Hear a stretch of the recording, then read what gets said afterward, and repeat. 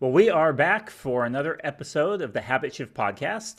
I guess we are on episode 8 now, and so it's exciting that we're kind of progressing along. We're almost to what, double digit numbers there? That would be a big milestone, wouldn't it? 10. S- Yeah, 10, you're right. yeah, Yeah. yeah. 8 plus 2, that gives us an extra digit. So that's good. If we're doing Roman numerals, then that would be a different thing. But yeah, I digress. So we are here to talk about protein today, not Roman numerals or multiple digit numbers. So today we're excited. We got Ian, Sandy, and Sarah, and myself again here as usual to talk about all things protein. And so, how are you guys doing today? Is this an exciting topic for you? It's one that comes up an awful lot for people. So I think that's why it's a good one to cover. Because I Yeah. think as coaches, we all know that most people, general population, don't eat enough protein and then they struggle to fit it in. So, and also, I don't think many people understand why it's important either. So, hopefully, we will cover all of that for you today. Yeah, definitely. I'm Well, fine, Ian, Jeff. yeah, well, that's good. Well, Ian, you always like to you do such great videos for your clients with your educational stuff. And so maybe you can kick us off with talking about what is protein and just maybe the general gist of why it's so important that we make sure we're getting enough of it. Yeah, I think it's a bit of a continuation on of last week's episode where we're talking what is in a good diet, and we kind of talked about protein a little bit, and we can go a bit more in depth into it today. So, protein generally is made up of 20 amino acids, which is double digits, but then 9 of which is essential, and that's only one digit. Um, And typically within a diet, we want to be, our body can synthesize the non-essential amino acids, so those 11, where it can't synthesize those other 9. So we need to extract those 9 amino acids from our diet. We have something called calorie balance. So we burn X amount of calories per day and we intake a certain amount. We also have something called nitrogen balance, which is also known as protein balance. We break down protein, but we also must build up protein or synthesize protein through the ingestion of protein sources, ideally from whole protein sources. There you go. Wow. That's it. That's it. That's it. Right. So yeah, Did that answer your question? yeah, so it's important. It's something that we have to get through the diet. If we don't, then we're going to be lacking in that area. And what are some of the functions of protein? Anybody want to dive in with that? Just as far as why it is so important that we make sure we're getting enough, that we're getting those amino acids that Ian was talking about. Well, I guess I'll carry on from that All right. conversation. My mouth's dry now. So, what it's for is, muscle retention, muscle repair, muscle growth. It's also really good for satiety because it has a higher thermic effect than the other macronutrients. Also great for immune function as well, cell production and formation. Yeah, that's all I got. Yeah, well, that's Recover. good. Yeah, definitely important. What were you going to say, Sarah? I was going to say hair, skin, and nails. That's one thing that a lot of people, especially the females, seem to notice when they up their protein. They'll, because you don't see a lot of what goes on. And I think this is the difficulty with nutrition. And we've probably said this before, but you don't see it happening and the good things that happen within your body. So when people kind of go, oh, my nails are much stronger and my hair's grown and my skin's better, they're kind of tangible things that you actually see. But if you think that that's actually going on with all the processes within your body, because protein is in like every structure that we have for strength, and just people tend to think of it as like a bodybuilding type thing, and it actually is just vital. We can't survive without it, full stop. So I think that's why it's so important. But I think from a fat loss point of view, what Sandy said, the satiety is probably the one thing it's like your friend. It's the first thing you want to think about including, because you just won't be so hungry, and that's massive. Yeah, that's a good point. And then some other things that related to fat loss and weight maintenance and that kind of thing is that the energy that we take in through protein doesn't seem to uh, turn into fat very easily either, and so that's also another thing to consider too. So if especially if you enjoy protein, it gives you the ability to eat a bit more food and that kind of thing. And that thermic effect that Sandy was talking about is the energy that our body uses to actually break down the food that we're eating. And so it's kind of interesting with protein in that way, how it can be up to about 30% of the calories we take in through protein is required in order to break that protein down so that we can use the energy from it. So 100 calories of protein, really about 70, 80 calories of that is what's going to end up being absorbed in the body. So kind of interesting thing there also. So if you're on quite low calories, then that is massive, really, isn't it, for Yeah, you? yeah, it can. Yeah, I think So we how can much? learn. Sorry, I think we can learn a lot from the bodybuilding community in terms of the Mhm. way they structure their diet. Like ultimately, bodybuilders, like especially competitive ones, are the best people in the world for maximizing muscle retention and losing body fat, which fundamentally is what a population level person wants to do. But this kind of bodybuilding, I don't know, stigma is attached to it. So when, namely, females seem to eat more protein, they're like, oh, I don't want to grow muscle, I don't want to get big or anything like that. And it's like, don't you worry, love. I've been trying to do it for 15 years, and I'm still quite Yeah. not there. And like we Yeah. know as personal trainers, as coaches, like the absolute like challenge the body, like you're trying to add tissue on. So if you think of something like a fillet steak, like you're trying to put that on your body, it just doesn't happen overnight. It's not. And it's so many things like going into that. Like firstly you have to be training hard enough and providing that stimulus, then eating not only enough protein but enough calories to allow recovery and all of that sort of stuff. But fundamentally, like weight management, health, performance, recovery, protein should be consumed within a good diet. Don't you think when it comes to bodybuilding, though, people's perception is only what they tend to see? So they either see it on TV where they see the extremes. So they see, your Mr. Olympia or what have you, that's, because they are allowed to take substances, aren't they, to get themselves that big in like the big American competitions, I believe. And they look massive. That's not what you see every day. And you see, it's almost like a parody of what a bodybuilder is, but actually most normal bodybuilders have just got a lot of lean tissue, lean muscle, and don't look like what you see as a inverted commas bodybuilder. And I think that's what a lot of people think. They have that image and think they're going to look like Popeye or something, and they're just not. It's just not possible.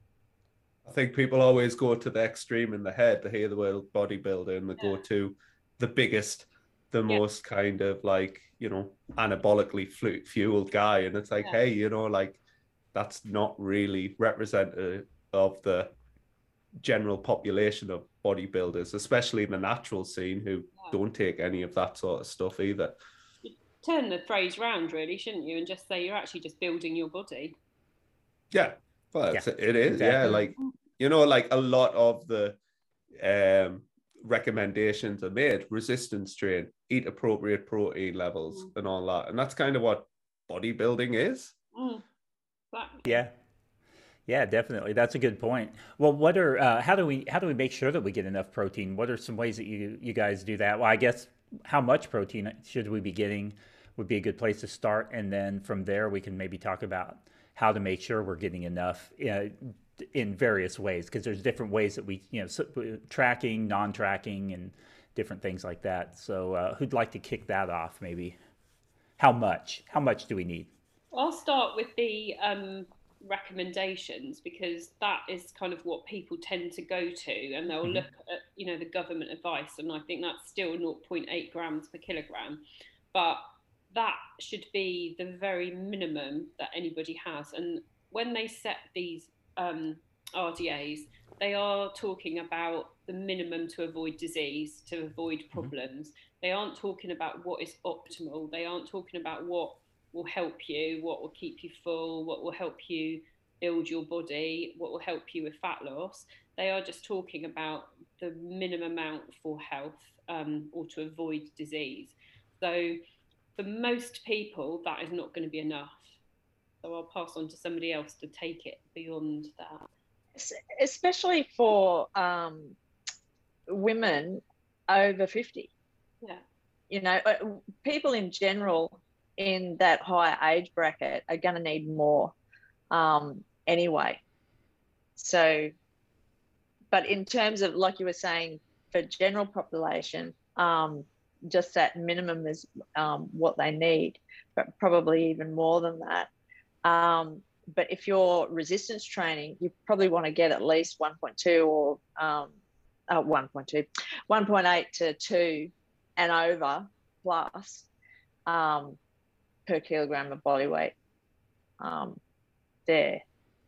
But yeah, like I said, you know, for the elderly, you know, they're really going to need it as well. They're going to need that little bit more, I feel. Yeah, even though there is a minimum recommendation.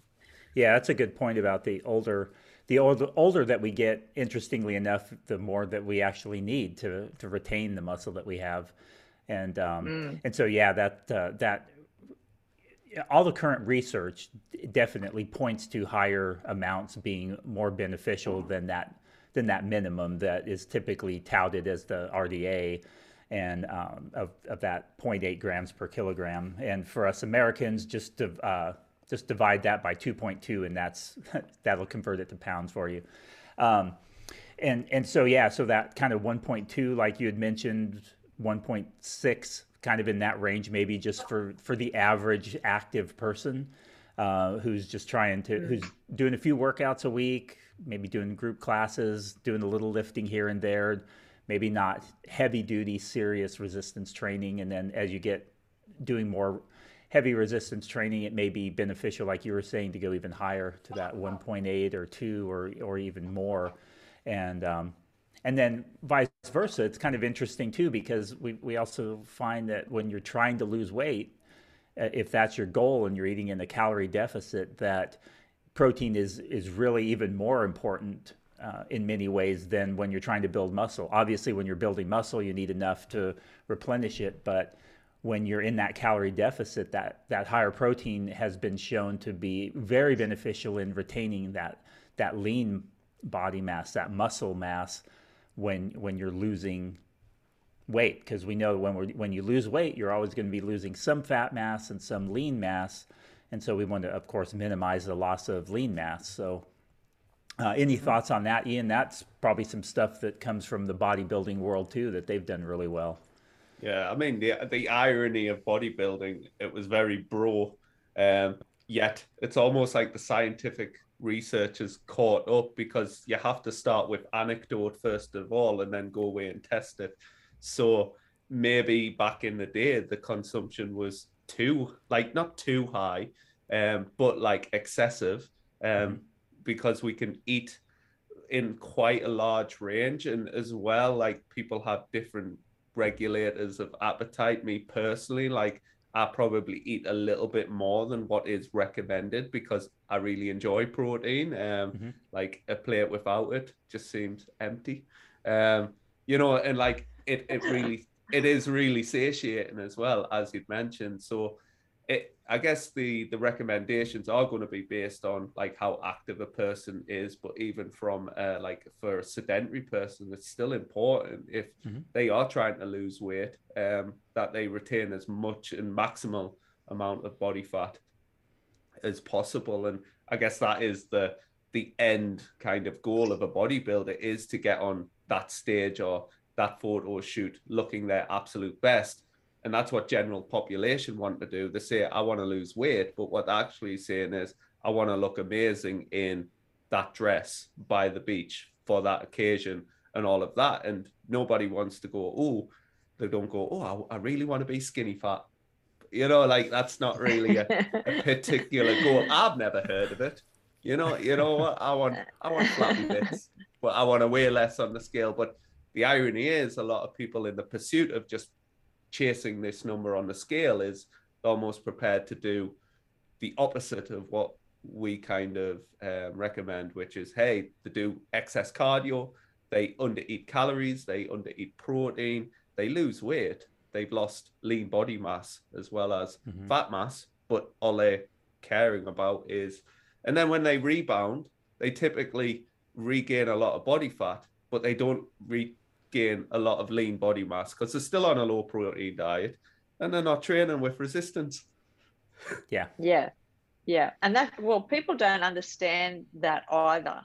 So they don't know the difference between losing weight and losing body fat, because they're two totally different things.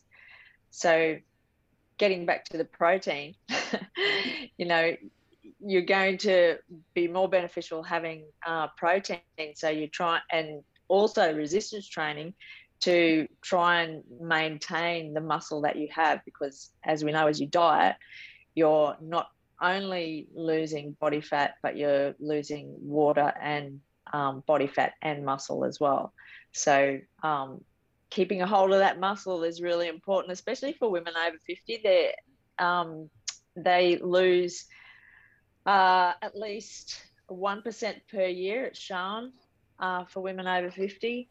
So more important for them to be eating more protein and resistance training. Absolutely. I think it's, when I certainly find, I don't know about you guys, but when people come to me that haven't got any previous knowledge of dieting or training or any of those things, they don't understand protein at all. They just eat food, and they probably eat too much food if they're coming for weight loss. And you go through their diet with them, and if you sort of think of the average person, they'll have a carb-based breakfast. It could be toast and marmalade, toast and jam, quick, out the door, ready for work. It could be cereal. You've practically got no protein in that breakfast at all. If you're having cereal, you've got a bit of milk, but you're going to have negligible amount of protein in the amount of milk you have on the cereal. You go to work, you grab a sandwich, you grab, I don't know, packet of crisps and a Diet Coke or something. Again, depending on your choice of sandwich, the protein's going to be pretty low because you've only got a small amount you can fit in that sandwich. So you can get halfway through your day and maybe you're only up to 10 or 15 grams of protein. And then probably most people's dinners aren't so bad because they'll tend to choose some kind of meat, fish, poultry type of sauce, unless they're vegetarian or anything. So they can be ending their day on 30, 40 grams of protein, which, we could be recommending someone has in one meal. So I think it's a bit of an eye-opener for people that have never understood the composition of the foods that they're eating. And it can be a massive eye-opener when they go, oh, wow, I had no idea I was eating so little. Have you guys found that as well? I was actually thinking about that today. When I was like a lot younger, I didn't even know what protein was. It was just meat and, vegetables. That was what it was called. I didn't know that it was called protein. Yeah. And you hear it a lot more now, especially with, shows like MasterChef. They're always talking about, adding protein to their meals. But yeah, it was something that when I thought about it today, I don't remember ever calling it protein. No. So yeah, I never knew about it, but I obviously do now. But like a lot of people, they just don't know what it is and what it comprises of, what it's in. So yeah, that's where it comes back to a bit of education. Yeah, I've definitely found that also, what you're saying, Sarah, with people not realizing when they don't look at the composition of their meal, and they suddenly do often realize just how little protein they're getting, or how it's not spread out very well over the course of the day. Because while the number one factor is that we're getting enough for the entire day, and our body is pretty good at using the nutrients that we take in at different times of the day and using it when it's needed. But there are some advantages to kind of spreading it out throughout the day and having protein more often. And it also makes it easier to get that full amount if you're not trying to get it all in one meal. So yeah, I've definitely seen that as well. And how do you guys address it? Like with your clients? Obviously, if you're using a tracking approach, you can just tell someone, hey, here's your goal. I want you to get 100 grams of protein, or 90 grams of protein, or 150 grams of protein. And so, go track that and make sure that you're getting it. That's one way, but I know that we don't always use tracking approaches with clients. And so how do you guys typically work with somebody to help them get enough protein? Sorry, go on. No, I was just going to say is potentially journaling and maybe looking at MyFitnessPal or a tracking app purely as a journal, not as like trying to hit specific numbers, but just like a recall, and then being able to look at that. And that's obviously generally their typical habits around nutrition, and then start like looking around how you can manipulate that, and maybe just focus on the certain things. Like for me, I think breakfast is one of the most challenging times for people, but it's also one of the most important times, because like that's usually the time that you've been fasting the longest. So the longer you go without that protein intake, the more at risk you are at muscle loss. So if anything, I would rather see someone if they were having 2 protein feedings per day, I'd have it first thing in the morning and last thing at night. But yes, there's a lot of time in between there as well, where we can get enough protein per serving as well, which is something we can probably get onto. But what were you going to say? Sorry, Sarah. I was just going to say it depends where they're starting from. So I would probably look at, if they are just having toast and jam for breakfast, well, could they add some eggs to that instead of the jam? Could they have, if they're having a Muller light yogurt, could they swap that for a Greek yogurt? Just seeing where they're at. Could they still have the toast and jam and add a protein shake if they've got breakfast on the go? It just see where they're at and add it, and just kind of think, well, have a protein source at each meal. If you've added a protein to your breakfast, your lunch, and your dinner, and that protein is between 25 and 30-ish grams, you're not going to go massively wrong, and you've probably increased it a lot from where you're at. And then once that's become a habit, you can then work on it being maybe a little bit more tailored with the grams, etc. But I think for most people, certainly that I work with, they're coming from such, they're not knowledgeable on it at all. So it's just making it easy for them, and to get them to understand it. That's kind of where I start, really. You've touched on something there too, is a habit, because most people at least that we come across, eat a lot of carbs and fat and don't get a lot of protein. So actually asking them to include protein and trying to spread it out throughout the day is really, really difficult, because they are not used to it. And so sometimes you've got to have that bit of education for them as well, so that they know what protein is, because a lot of people just can associate it with just meat, when it's not just meat. There's a lot of other things that you can get protein from, and dairy and stuff like that. But it's going to be hard for people who don't normally do it. But it's like you said, it's just something that you need to start incorporating, and maybe just doing it slowly, rather than, changing up your whole, meals throughout the day, because it just won't last. It's just about changing a little bit. Like you say, if they're having toast and jam in the morning, it might be just a case of you know, changing it to eggs on toast instead of the jam. I like that. That's typically what I do too, is just trying to help them at a starting point be mindful of getting protein at each feeding. And when it comes to with kids, teenagers, and adults as well, one of the things I always typically do too, to bring it in, to give them some sort of motivation and reason for maybe being more mindful of adding protein at each feeding, is that satiety effect. I can't remember who mentioned it earlier, but protein has a powerful effect on our appetite and satiety. It's very sustaining. It carries us over. And so it not only is it beneficial for us to get enough protein over the course of the day, but one of the big benefits of that is it helps us to really manage our appetite. So if we can get some protein at breakfast, as an example, you know, if I can eat, I'm a big bagel person, and a couple of times a week I usually grab a couple of bagels and I just eat them plain. I just like them that way.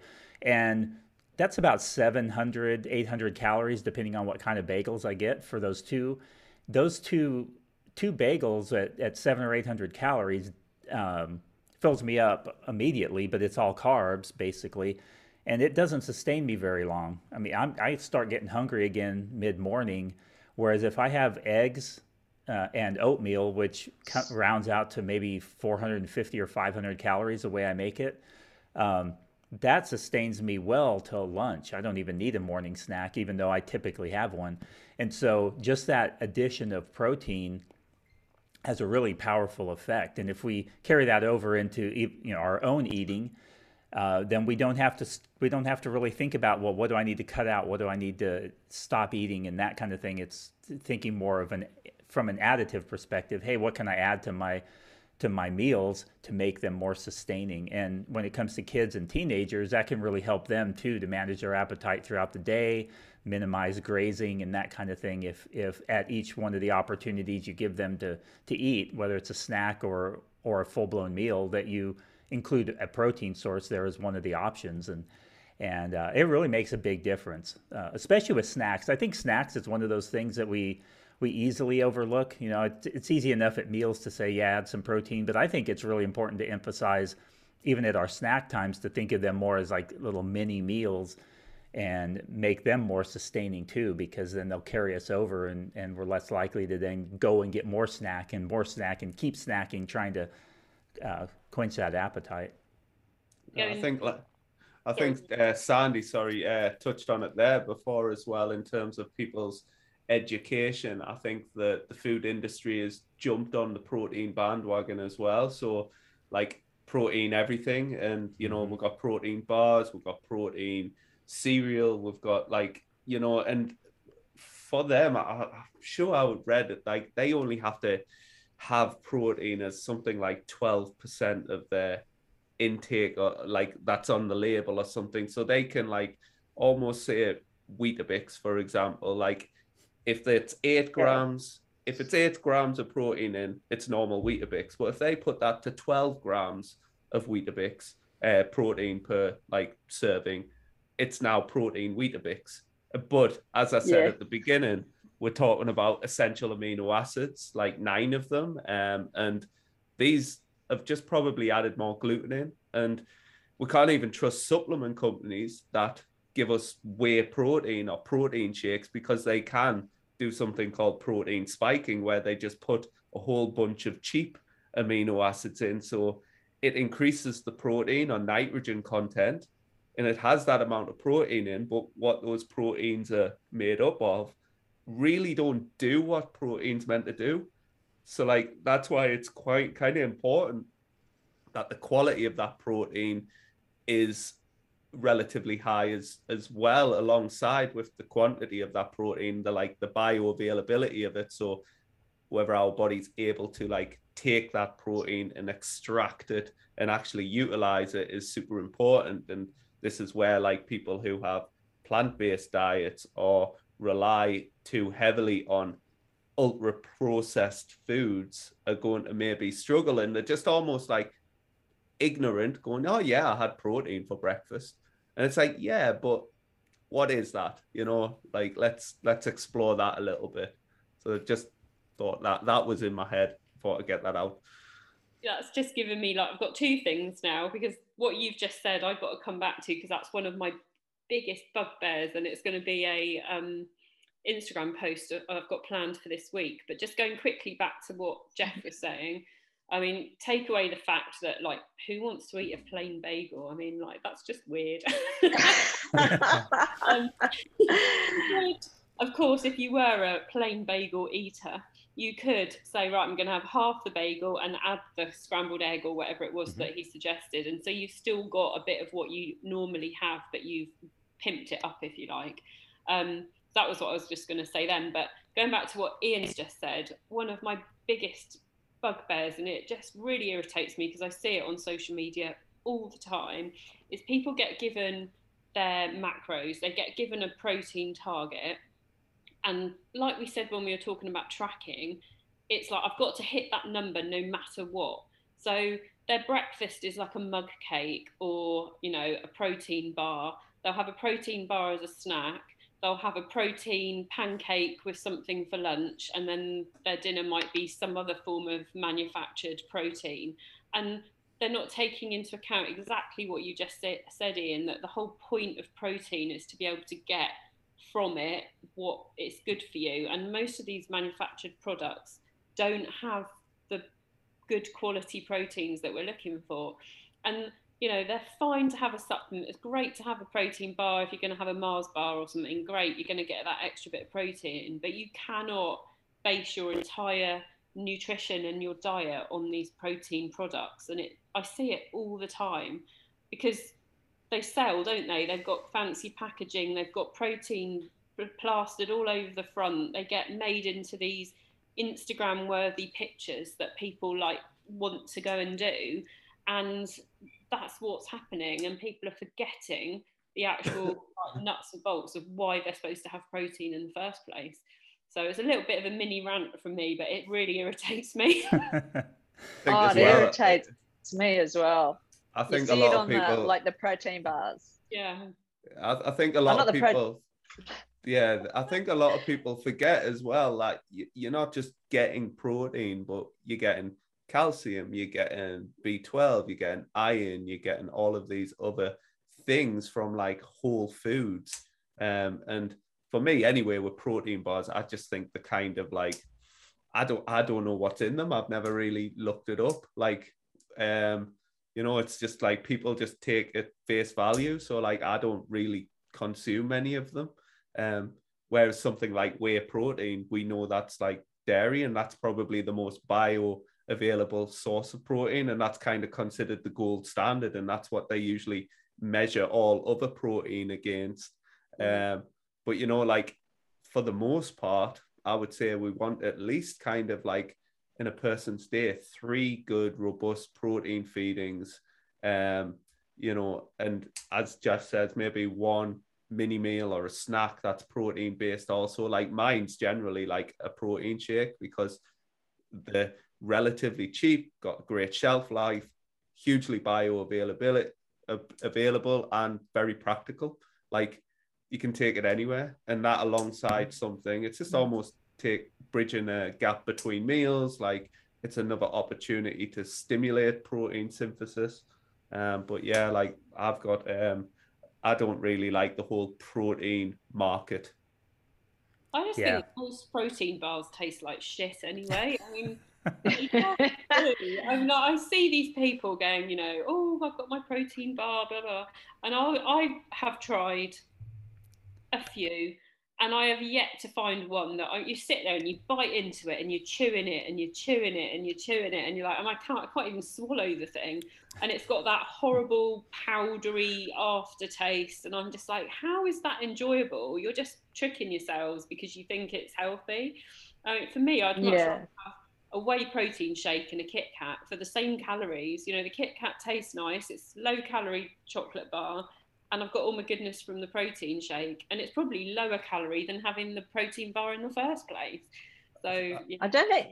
I don't think people realise that with the protein bars that are made, they're all different qualities, and most of the protein that they put in them are usually blends or like a soy or something like that. So you're not getting a quality protein when you buy protein bars.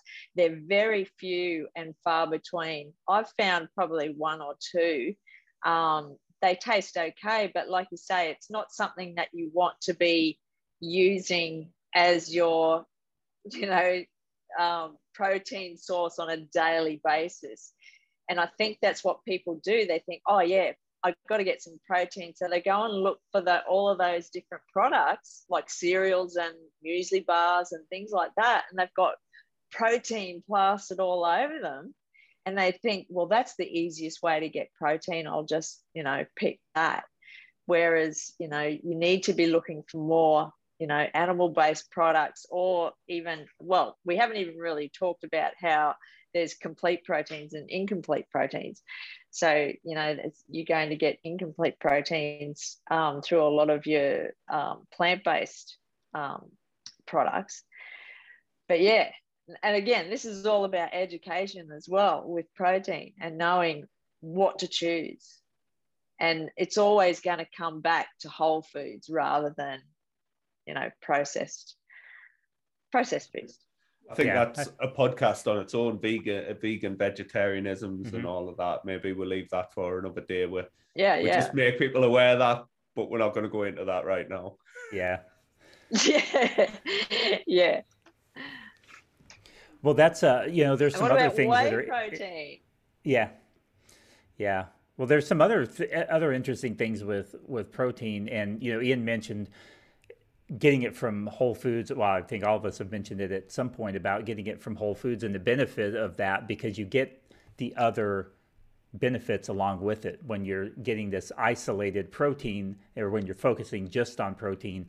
Then you can miss out on some of the benefits that come from some of these different sources. Like iron is a good example, which is very available in things like beef, and then all of the other nutrient, B12 and those kinds of things that we find in those sources. And so that whole food-based approach can really be a good way to ensure that you're getting adequate nutritional intake without having to focus on those little micronutrients and stuff like that. It just makes the diet overall easier if we're doing it that way. One of the other things that I think I thought I'd bring up too with protein is that I know probably some of our listeners either have prediabetes or diabetes, and always probably looking for different ways to help better manage their blood sugars and that kind of thing. And so one of the interesting things with protein is that when you have a meal that includes not only carbs and fat, but also protein, when you have these mixed meals, we find that it really helps with managing blood sugar better. It minimizes the spikes to a good extent when you have those different macronutrients as part of the meal. And also protein does stimulate insulin release, and insulin is what helps dispose of the glucose in the bloodstream. And so when you do have that, and there's even some research that's showing that the impact of how protein causes insulin to release is different than the way that carbs do, and so it kind of goes through a different pathway, which is really beneficial too. So it can really help with people who are struggling with higher levels of blood sugar if they focus on and keep protein intake in mind with all of their meals. So I did want to make that point too, and I think that's an important one just for the general population to understand. Another incentive to kind of make sure that you're getting enough protein in there. It's funny how. Sorry, go ahead, Sarah. I was just going to say on that note, if you are, a larger person, and say your weight is going up, to the higher numbers. There is also like a point where you probably, if you go just on the figures, so let's say, we said to somebody that's wanting to lose weight, then, somewhere between sort of maybe 1.4 and 1.82 grams per kilogram. If you are a larger person, then there is a cutoff where you don't really need to have that much protein and you won't get the added benefit from it. So, if you were just having a reasonable amount and spending those extra calories on lots of fruits and veggies and whole grains that are going to fill you up too, it's that, what is it again, the point of diminishing returns, where you go so far and it's going to be really good for you, but just going that extra bit isn't going to make a huge amount of difference to you. So if you are one of those people listening, don't think that you've got to eat 250 grams of protein a day, because it's probably not going to make that much difference. You know, if you were eating somewhere between 100 and 150, you're probably going to be more on the right road, really. I think as well, like if I've heard and read in a few places, which is a good suggestion, like people, if they've got excessive weights to weight lose, say someone's 150, 200 kilos, going for like 400 grams of protein is going to be a lot of protein. And like, as you said, too much, we all know the, not to get crude, what a too high protein diet does. But going off a person's height usually quite falls in line. So in centimeters, so if someone's 175 centimeters tall, like 175 grams of protein is, you know, a good target to go at. But yeah, usually the people with significant amounts of body fat can get a little bit lost off with that, but maybe they also struggle with appetite a little bit more, so may want to like urge on the side of that higher kind of consumption. But I was just thinking, when Jeff mentioned diabetes, it's just funny how all of these disease states and all of these kind of things, polycystic ovary syndrome and all of that, it all just comes back to like, have a healthy, balanced diet, you know, like eat lots of protein, like resistance train, be, you know, fit and healthy and physically active and all of this sort of stuff. Like, it's, you know, everybody's looking for this magic blueprint, and it usually all filters back towards like that, these kind of key fundamentals that we're placing our focus on. And yeah, there might be some outliers that need a bit more specialization, but for the most part, we're trying to get like a general shift in habits. You see what I did there? Yeah. It's a good one. Well, that actually seems like that was a really nice way of kind of summarizing a lot of what we were talking about today. Maybe this is a good time to start wrapping up this episode, and maybe each of us can go around and give a few kind of final thoughts on protein, maybe some practical thing that that we can recommend for people that are listening. And so you want to start us off, Sarah? So yeah, I would probably say, don't get hooked up on the numbers again. Rather than just focusing on a number, focus on what you're actually having within that number. You know, try and get protein at every meal. Just as, you know, from a real basic perspective, this is our animal products, and from plant-based, we're talking about things like rice and peas and beans and legumes, nuts and seeds, that kind of thing. But just remember that the calories in a lot of those, the nuts and seeds and things especially, are quite high.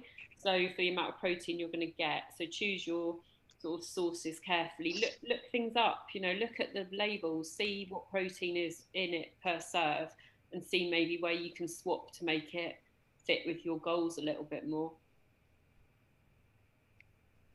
I would just say about getting a bit of variety as well. People tend to get stuck on, say, chicken, and we'll just have chicken every day. Or, you know, they'll find something they really like and they'll just continue to have it every day.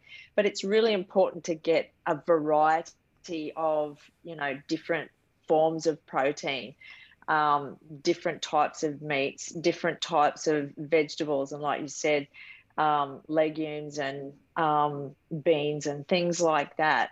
It's really important to get that variety rather than just trying to stick to that, you know, one thing. That's what I would suggest. Oily fish. Yeah, you know, omegas Love and all that. it. Yeah, I would. Like I would probably say, just understand that it's all in a range. Your body isn't that fine tuned, so like don't get perfectionistic with these like kind of numbers. Like also look, when you are, if you are like kind of tracking your protein, what this looks like from a habitual point of view. Like, what does a lump of protein that has that amount in on your plate look like? How does it make you feel? Be willing to experiment.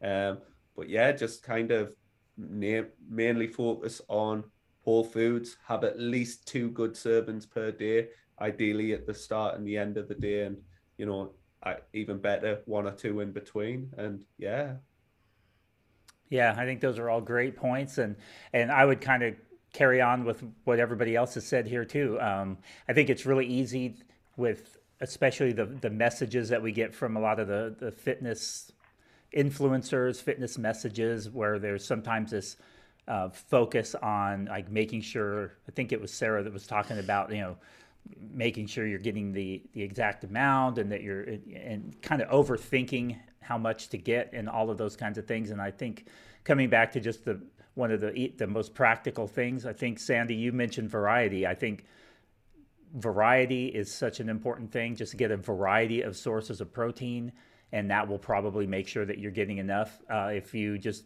kind of mindfully think, hey, I'm going to try and get protein at each feeding. Doesn't mean you always will, but if that's one of the things that you're thinking about when you're putting together a meal and a snack and something throughout the day, if you do that, if you're getting protein at most of the time, at most of your feeding times, and you're getting a good variety of it, then you're probably going to get the protein that you need to sustain what goals you have. Obviously, if you're an athlete of some kind, if you have very high performance related goals, then there may be more detail that you need to pay. You may need to pay more attention to that. But in general, I think if you get that variety, have it at each meal, then you're going to be really set up nicely to get all the protein you need without having to overthink it or really worry about it. So, all right. Well, I think that's probably a good place to wrap up for today. And so we appreciate everybody listening to our podcast, and please leave a review, subscribe. That helps us a lot too, helps us move up in the rankings. If you have any questions at all, don't forget that we do have the Habit Shift group, Facebook group, where we share the podcast and where we can have some interactive conversations. You can join us there, ask questions, and get additional sort of group general-based coaching from us in there, which is kind of a nice little thing. Get some different perspectives also from the other group members. And so we'd encourage you to join our group there and participate in that community as well. So thanks again for joining us, and we look forward to having another conversation again next time. Bye. Bye. Bye.